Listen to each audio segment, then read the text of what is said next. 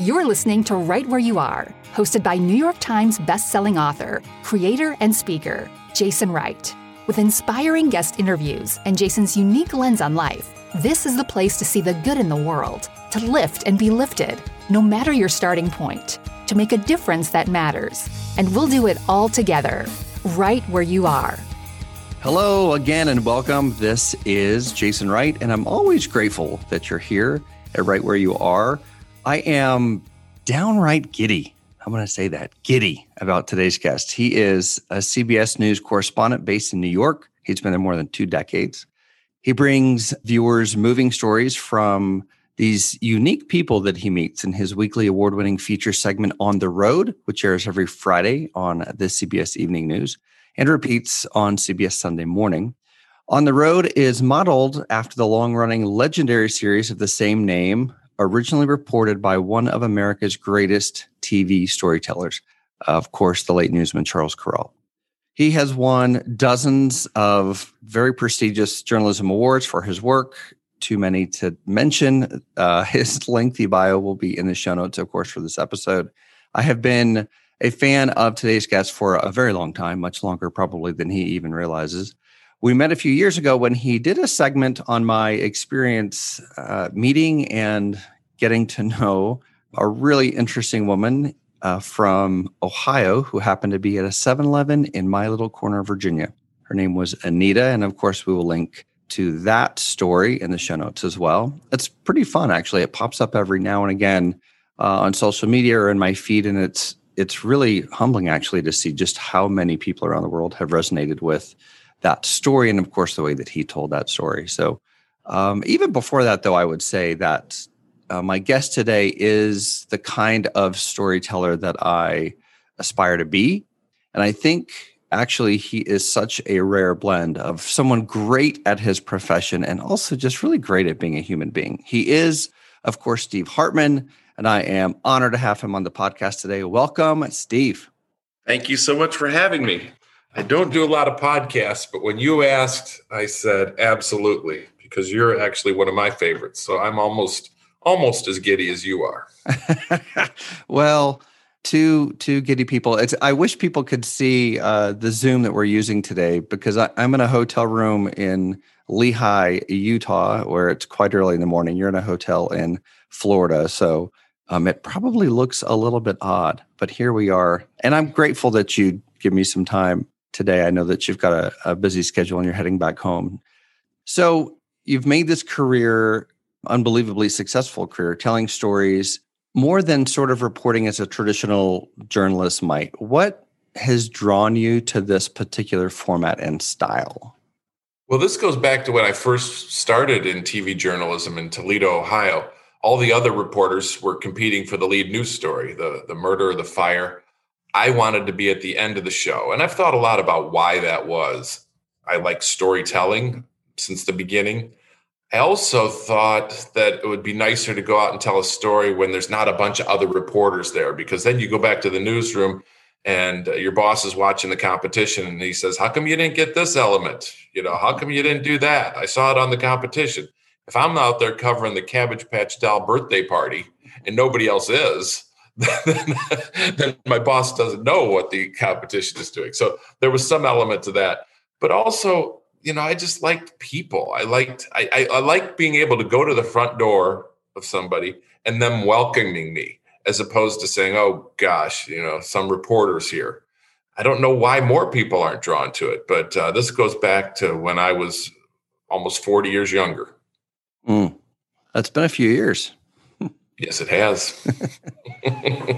How many of these stories have you produced through the years? If you just had to throw a number out there since the first iteration all those years ago, and all the way, we'll link to some of these in the show notes, but the partnership with NASA, where there's an astronaut spinning a globe and you're traveling off to some corner of the world to tell a story. How many total stories like this that are roughly in this 2 to 4 minute range? How many of these do you think you've produced for the world? Well, I know there's so many that I can sometimes watch one and I have no recollection of it whatsoever. I won't remember any shots. I won't remember the trip. I won't remember the characters. We're tens of thousands, probably, if you go back to that first job in Toledo, Ohio. Because back then, sometimes you do at least a story a day, sometimes two. It was one time I did 7. They weren't, full packages, but way more than I can count. I think, is it Malcolm Gladwell that says you do something 10,000 hours, you become an expert at it. That's how I got where I got, just from doing it over and over and over. And this might be interesting to people. You're not just going out, with a guy shooting footage and then shipping it off to some producer in New York to put together. You actually cut all your own stuff and deliver a finished product, right? Yeah, I'm a bit of a control freak in that way. I'm the only network correspondent who does that on a regular basis. The way our business works normally is the reporter, or in network news, we call them correspondents. They go out and they do the interviews, and they often may or may not write the story, and then they turn it over to somebody else to edit the story. That means putting all the shots together in a certain sequence, like this goes here and that goes there. The puzzle pieces come together. I want to do the whole thing because these stories are like my babies, and I'm not going to hand my child off to some stranger to take care of. I'm not going to hand my story off to somebody else to edit. So it's a mental disability that I have to do this, but it's worked out well. Okay, so thousands and thousands of stories. I know from having, worked a little bit with one of your producers when we did the piece on Anita from Ohio, that you're also looking at thousands and thousands of stories every week that are sent to you, tips or things that maybe come from other people at the network. If you had to guess how many stories you're looking at and maybe diving into a little bit before deciding if you actually want to get on a plane like you are in Florida today, travel out and put something together, how many is that? Is it 1 in 5? Is it 1 in 10? Is that 1 in 100? Well, I don't know how many make it to me, because now I have a producer who sort of sorts through websites and local news channels and even major market newspapers looking for the ideal story for that week. That person is looking at, 100 every week. By the time they get fed to me, I maybe look at 5 to 10.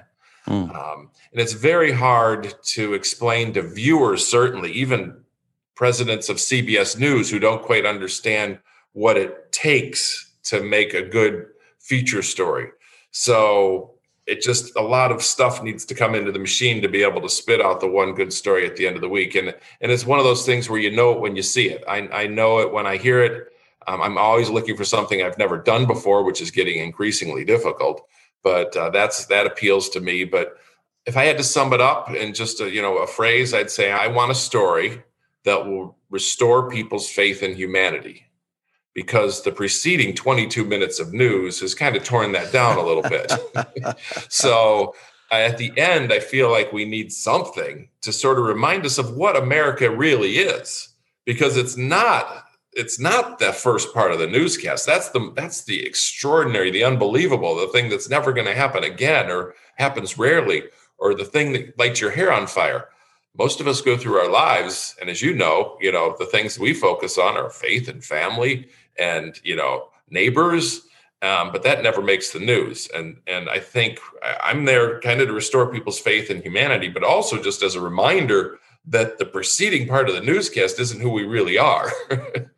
So that's kind of the story that wins the day.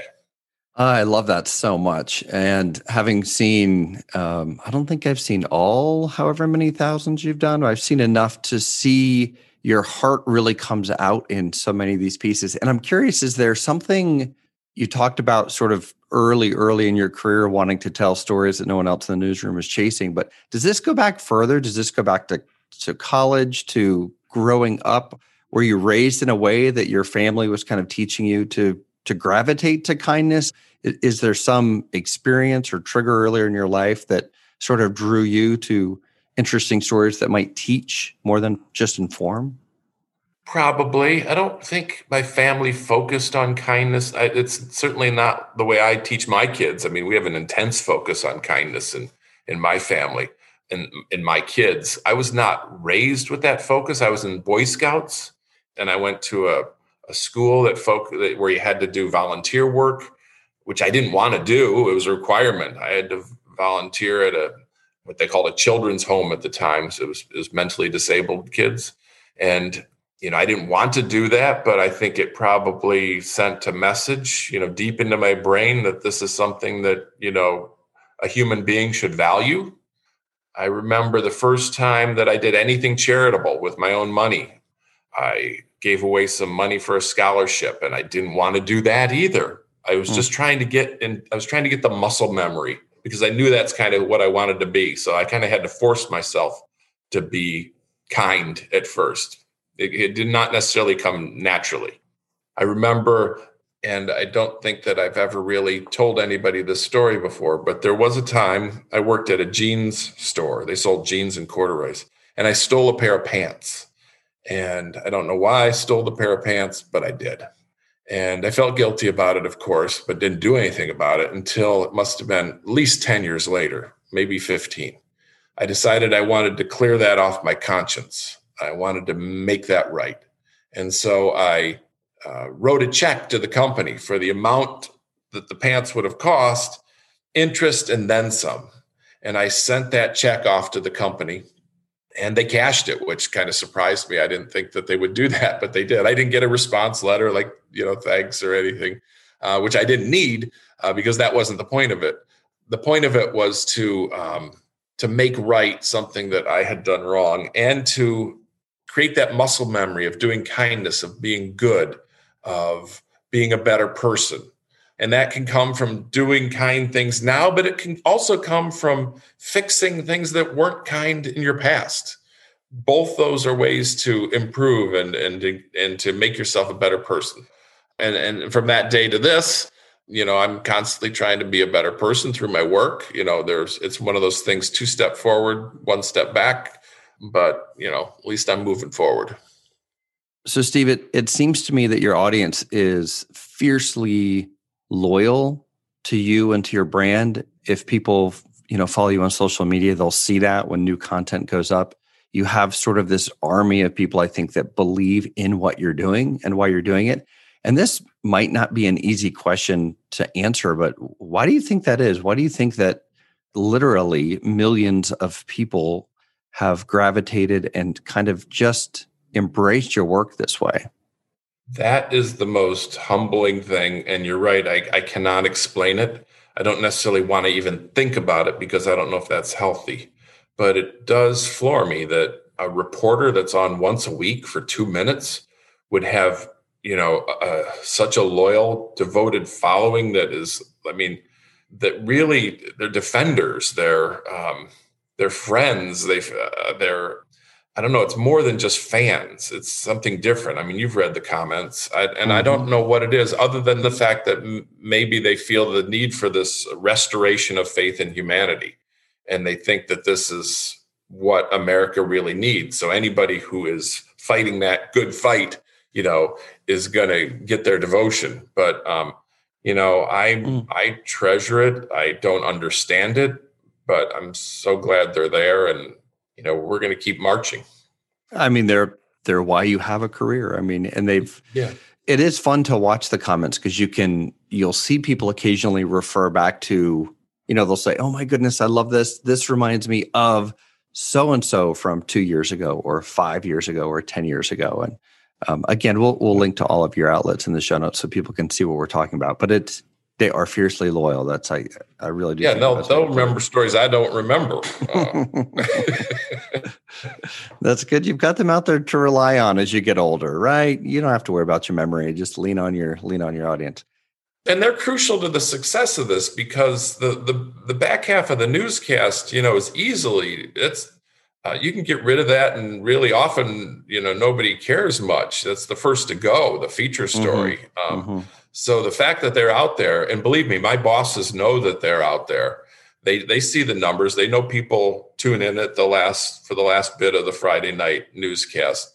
So the fact that they're there does keep this going. If they weren't there, if they weren't this loyal, I wouldn't still be doing this job. Yeah, and it's amazing to think that just a 2.5 minute or 2 minute, whatever the average is, piece, even just that they give you that real estate. It might not sound like much, but how long is a broadcast? 20 something minutes every night. For you to get that real estate is actually it's a pretty big deal in today's world. Yeah, it is. And there are other correspondents at CBS who don't quite understand why Steve Hartman gets a full 2.5 minutes and every other end story is cut down to a minute or a minute and a half. But, and I try to earn it every week. I try to, if they're going to give me 2.5 minutes to tell a story, I need to earn every second of that 2.5 minutes. So, and you're only as good as your last story. I'm sure you've probably heard that before, but in our business, all that matters is what you did yesterday. Even after 40 years. Yeah. That's still all that matters. Yes. What did you learn? Obviously your ability to travel and produce and craft these pieces that impact so many people, that was significantly curtailed, we'll say, over the last 15 months of this pandemic. That must have been tough. I know that you love people. I know that you love being out in the world, meeting people, whether it's for your job or not. Was that hard? And how have you adjusted? Did you learn anything about your craft or, this gift of storytelling during the pandemic? What was that like for someone like you? Well, there was a bit of panic at the beginning because the segment is called On the Road and I'm stuck in my office. That's not quite as catchy of a title, in the office with Steve Hartman. So how do you begin to continue to do your work? The first thing I did was I accessed the characters that I had access to. That would be my family. I started doing stories on my kids in the beginning.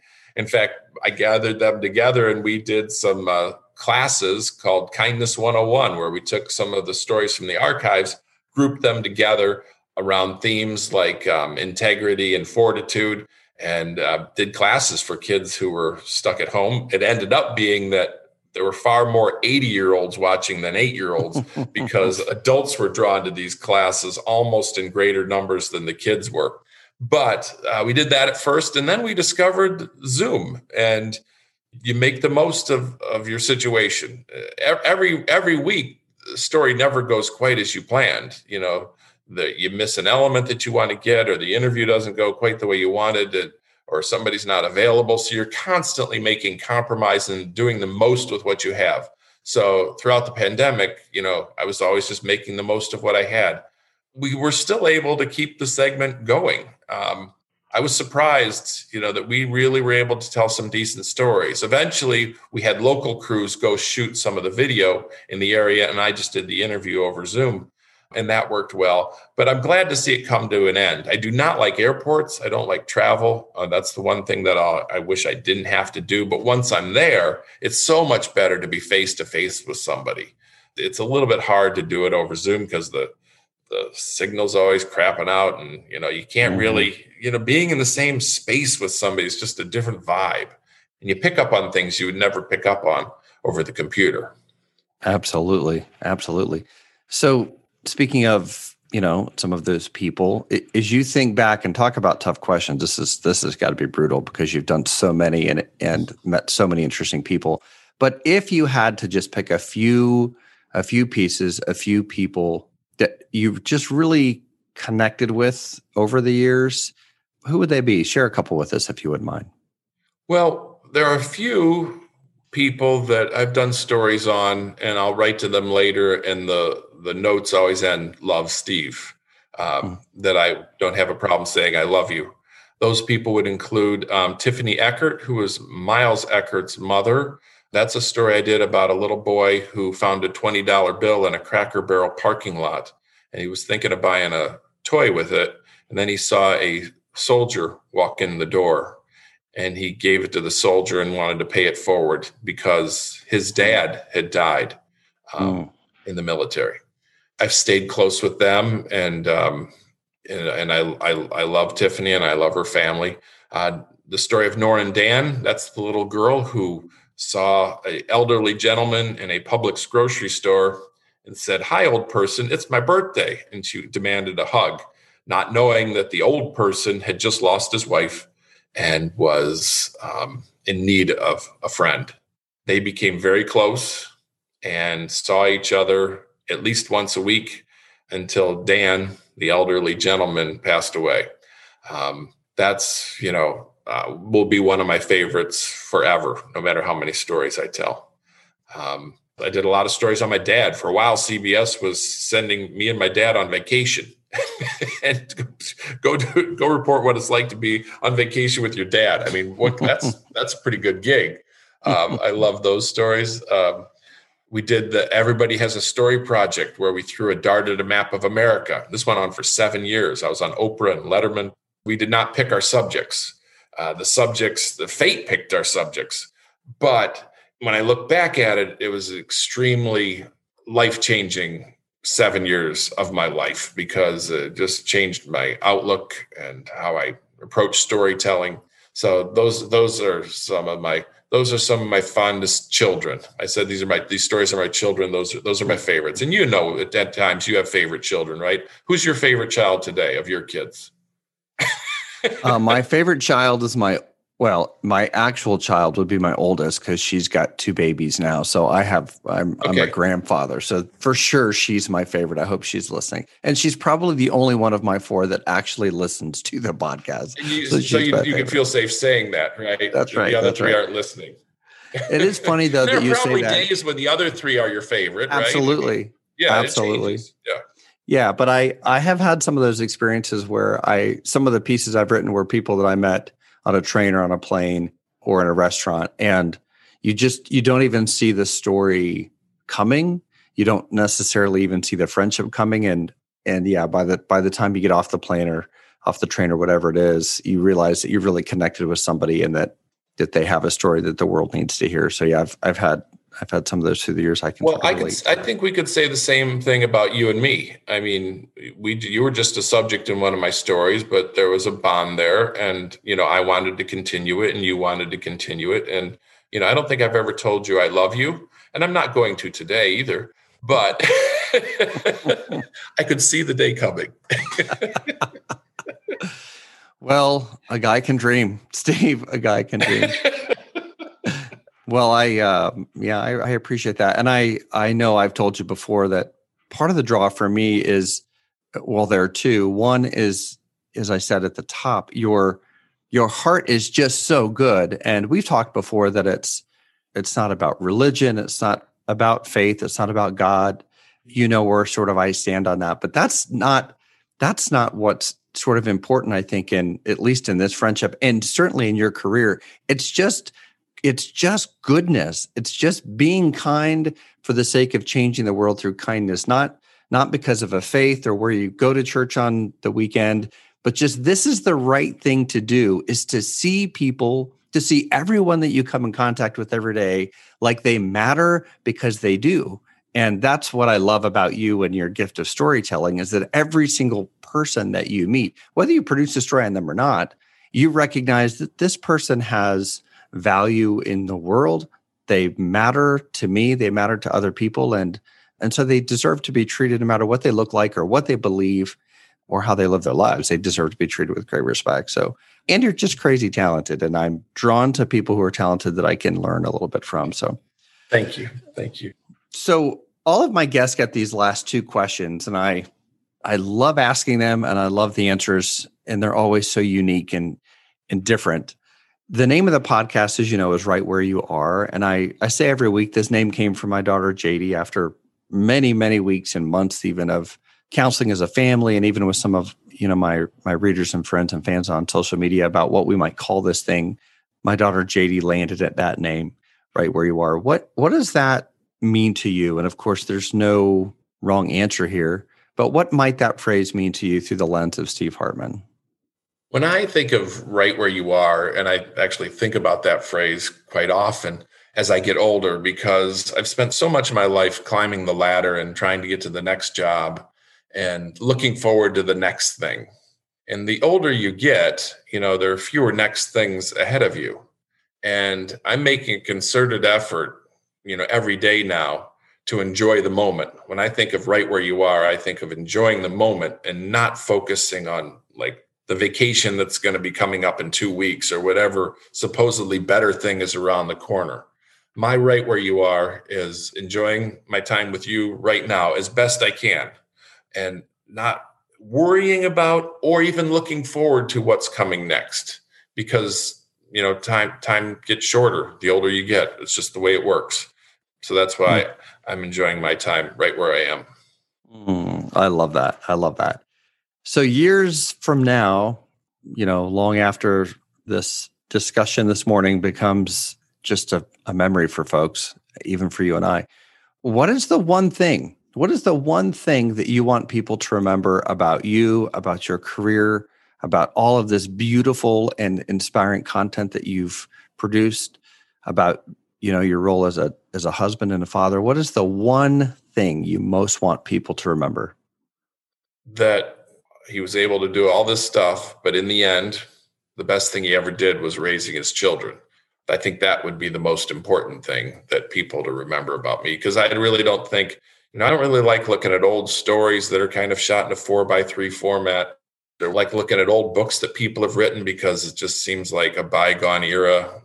But I like looking at children growing up because that's the only thing that doesn't stale. And that's the only thing that's going to feel fresh. The work I did as a parent years from now. Well, that's pretty remarkable for someone who's accomplished what you have, won the awards that you have, climbed the ladder, as you said earlier, as you have. And I think that probably is why I connect so well with you and your brand, and you probably hate that word, but you do have one, is probably everyone listening right now and everyone that watches your content every week, they would probably answer that question the same way about you. I don't think this is a fan speaking. I don't think any of that stuff would matter to Steve. What would matter most is, how's his family? Who are they growing into? Do they love people? Do they treat strangers with kindness? Are they service oriented? What are their hearts like? I think that's how your audience will remember you as well. Well, I am so thankful for the time today. I know that you're busy. I say often, I don't take time for granted. It's such a gift. So thank you for gifting me and my listeners today some of your time. You are a very good man. I appreciate you. Thank you so much for having me. This has been a joy. Thank you for joining us on Right Where You Are. For more information about Jason and his projects, visit him online at jasonfwright.com or on social media at facebook.com/JFWBooks or on Instagram at JasonFWright. And be sure to subscribe to Right Where You Are, wherever you listen to your favorite podcasts. This has been a production of Right Media Productions. Copyright 2021 by Jason F. Wright. All rights reserved.